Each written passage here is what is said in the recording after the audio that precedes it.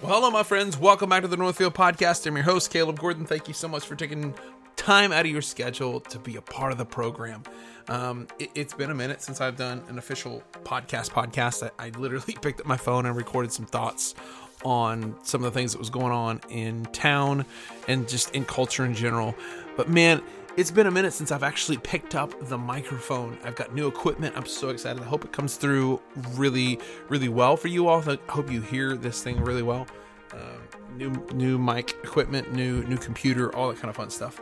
But I want to talk to you guys about what I think is it's happening right now. I think what's going on with Trump is literally the most ridiculous kangaroo court scenario in the world. Like, it's just nuts. This is third world country dictator crazy stuff happening to our president.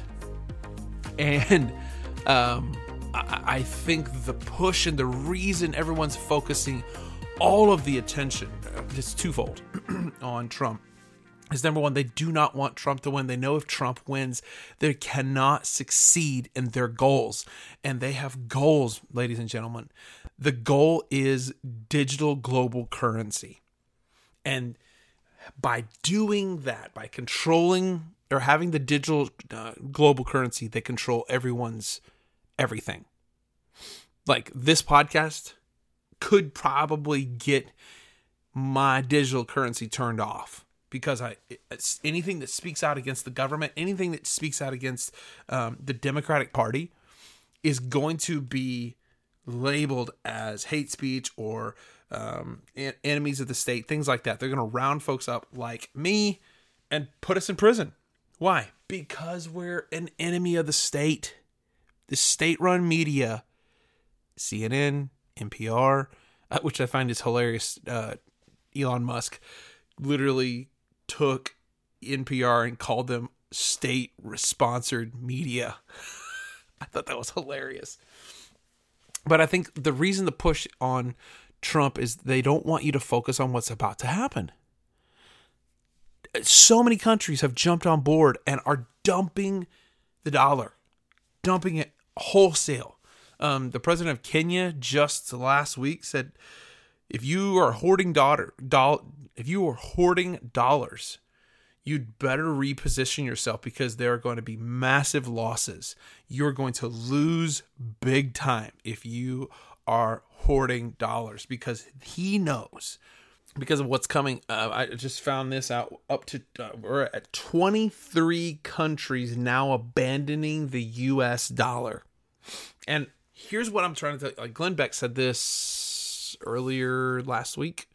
He said, the people that are saying everything's going to be fine, or that we're just in a recession or a depression, are wrong. We are about to experience a currency collapse.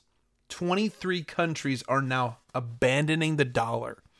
And it's cracking me up, because I'm reading right now. Forbes is saying that the U.S. dollar is strong. The New York Times, I mean, that's a trustworthy news source. The dollar is extremely strong, pushing down the world. It is extremely strong.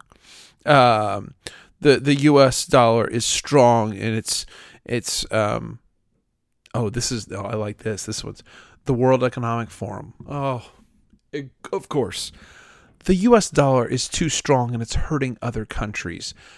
I'm telling you, what is coming down the pike is we are about to experience a currency collapse, and this is part of the Great Reset. They are putting everything into play. They're putting everything into place to be able to do what they want to do financially. And it's all about control, because if they can move you away from the paper dollar, they will control how you spend your money and what you can do and where you can go and how you can move about the planet. Right now, you can just go buy whatever you want, and there's no one stopping you from buying certain things. But if you have a digital currency and it's connected to ESG, look up ESG, how your carbon footprint connects to the earth, and how are you doing good things for the planet? Are you being a guy that's towing the line for the government? Things like that. If your ESG scores line up with the government's, then your money is going to be more accessible. The moment you speak out against the government, that's when they can shut your money off. You buy something that they don't deem worthy, like a gun. Like, they're not going to have to take guns away. They're just going to have, you won't be able to buy anything. Your money won't work when it comes to buying a gun. You watch. They will shut down the ability to buy guns or ammunition or whatever with digital currency. You won't be able to travel long distances because that's another, they don't want you to drive. Like this, you said, Caleb, there's a conspiracy there. That is not true. It is being talked about. The World Economic Forum. This just a couple months ago, that's what they talked about. That was the entire focus of how we're going to make these 15-minute cities, and how we don't need cars. You don't need a car. You can walk to wherever you want to go to get whichever you need. The idea here is to shackle people down. This is a prison state. And people say, Caleb, you're a crazy loon. Like this is the thing. When Alex Jones starts sounding rational and normal, that's when you know we're in the upside down. Like that's how you know we're in the upside down. But I'm telling you, what's coming is a total currency collapse. When we're up to 23 countries. So what do? You'd better prepare. You better get your house in order. I've been saying this now for 2 years. Almost 3. Get your house in order. Get your house in order. And we are on the verge of a complete economic currency collapse, and they're going to rebuild it with a new currency. And you can Google right now, Fed Now is the name of the currency that they're wanting to do this. Federal Reserve, Fed Now, digital currency. It's crypto digital currency, but it's not normal like Bitcoin or something like that. It's not like that kind of cryptocurrency. This is government regulated digital currency that only works through the government. That's how this whole thing is. And we have states like Florida and I believe Arkansas now that are saying we will not jump into this. We will not be a part of this digital currency thing. And I think there's going to be a battle over this, because if they collapse the currency, which I think they're going to, and I think it's going to happen relatively quickly, they've got to bring this thing to a halt so that you cannot use the paper dollar anymore.